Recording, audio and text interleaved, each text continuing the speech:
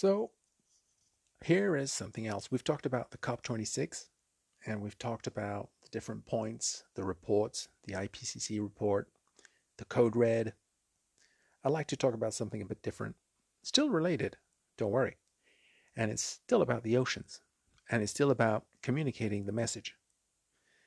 So here it is. Art is an international language. And I was reminded of this as I stumbled across an article that came out in the BBC.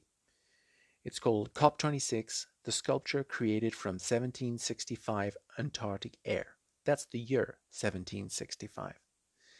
And it was authored by the arts correspondent of BBC News, Mr. Vincent Dowd. I embrace this kind of work. I personally love art for its universality in communication, and I think that it's fantastic that they acknowledge this and they chose to use it for communication at the COP26. And I'm going to read this article, and I hope you will enjoy it. And you'll start to see that the universality of a problem, the one planet, one ocean, and so forth, art, what a fantastic tool of communication for all the emotion it creates. And in this case, science is a part of it. And here it is. And you'll find out why as I read this article. Antarctic snowfall, 2.5 centuries old, forms the basis of a new artwork by Wayne Benizzi, titled 1765 Antarctic Air. It forms the centerpiece to the Polar Zero exhibition in Glasgow throughout the United Nations Climate Summit COP26. Benizzi says he wants his piece to provide an artistic marker of how much the Earth's atmosphere has altered since the crucial date of 1765. The slightly battered old statue of the inventor James Watt on Glasgow Green stands a couple of miles from the city's modern science centre. There's an obvious connection. Watt, who died in 1819, has long been acclaimed as one of the great figures of Scottish science and engineering. But thanks to Benizzi, a Royal College of Art PhD candidate, there's currently a more specific link as well. In 1765, crossing the parkland where the statue now is, Watt successfully thought through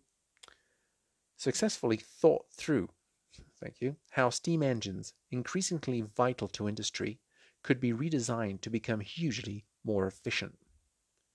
The year 1765 is regarded by some as the start of the Industrial Revolution. But Benizzi says it's also when humans started to do serious damage to the atmosphere which sustains us all. In an unusual artistic collaboration with the British Antarctic Survey, he's built the significance of that year into the small but striking installation 1765 Antarctic Air at the heart of the Polar Zero exhibition. We wanted to offer some proximity to what's quite a remote conversation now taking place about global warming, he says. Because of COP26, the Glasgow Science Centre was the obvious place to do it. We're offering a sense of touch and what it means to be in touch with ice and air. As you enter the oval-shaped room, there's a cylindrical glass sculpture on one side, housed in a floor-to-ceiling black steel frame. The cylinder contains a visible area of liquid silicone, and above that is air, carefully extracted from polar ice dating from 1765. On the other side of the room is a second cylinder of Antarctic ice. It's intact, but you see it melting all the time.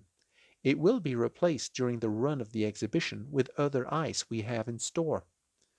Visitors can touch and hear, and if they're brave even, taste the second lot of ice.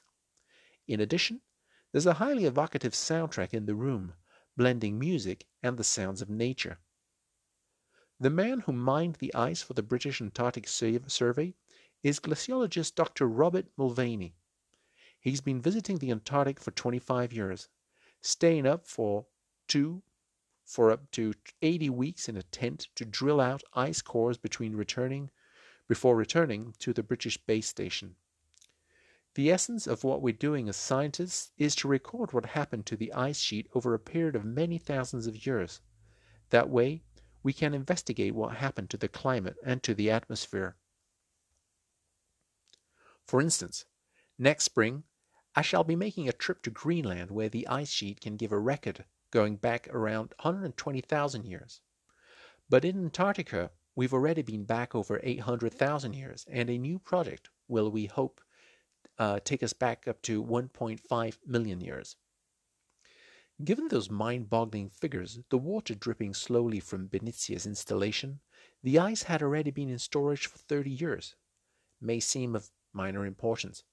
We've done all the science on it now, and it was a surplus to requirements.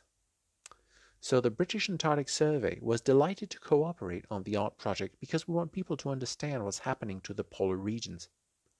1765 is usually accepted as the beginning of the period in which human beings changed the atmosphere through the burning of fossil fuels on an industrial scale. Dr. Mulvaney makes uncovering ice from 256 years ago sound like child's play. Once you've set up your tents around 1,000 kilometers from the home comforts of the Antarctic base station. Snow falls in Antarctica year by year, but there's no melting going on, so the snow builds up and compresses all the years of snow beneath. As we drill down, we're driving further and further into the past, a bit like counting the rings of a big tree. What helps is that every so often we know that a certain volcano blew up in a particular year, and we may find evidence of that. So using our drills to find a specific year isn't quite as hard as you would imagine. Analysis shows that in 1765, carbon dioxide made up 280 parts per million in the air. By the 1960s, that had already increased to 315 parts per million. But today, the figure is 415 per million, an obvious increase in the rate of change. The ice supplied for the Benicia artwork came from 110 meters down. The deepest Dr. Mulvaney has drilled is around 3,200 meters. Benicia was meant to experience all of this courtesy of the BAS, but that's the British Antarctic Survey, but COVID got in the way. It's obvious how much Dr. Mulvaney delights in describing the experience of being there. Asked if satellite phones keep the small team safely in touch with the world, he says he does his best not to use them. It brings the troubles of the world onto the site, and I need to be focused on the work. Once the ice core was extracted, the job was to release the flecks of air trapped in the Antarctic in 1765. Benicia's concept is to establish this as a starting line, the purest possible air trapped in ice just before the modern world started to pollute it. The international engineering company, Arup, helped out with some of the practicalities. Graham Dodd of Arup says encasing 256-year-old air within glass was a challenge.